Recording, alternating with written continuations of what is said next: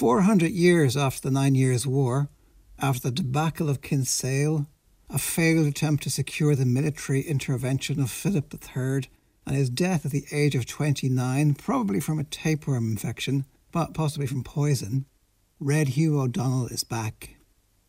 A bit like Richard III under his Leicester car park, Red Hugh lay under the ground between a bank and a budget clothes shop, in the same Chapel of Wonders where Christopher Columbus was interred before he was moved to Seville. I don't know why exactly, but his return makes me happy, just as poor, crooked, hard-hearted Richard's did. Maybe it's the slightly down-at-heel thriller aspect of it, the body surfacing, skull and bones, the amputated big toes caused by frostbite in the Wicklow Mountains. All of that.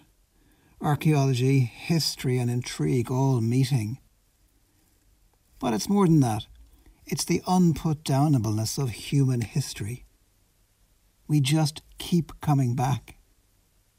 Yesterday, I was reading about the oldest flute ever found, a mere 42,000 years old, and then listening to a recording of how it might have sounded, which, in turn, led me to a recording of a reconstruction of the oldest song in the world, from ancient Ugarit.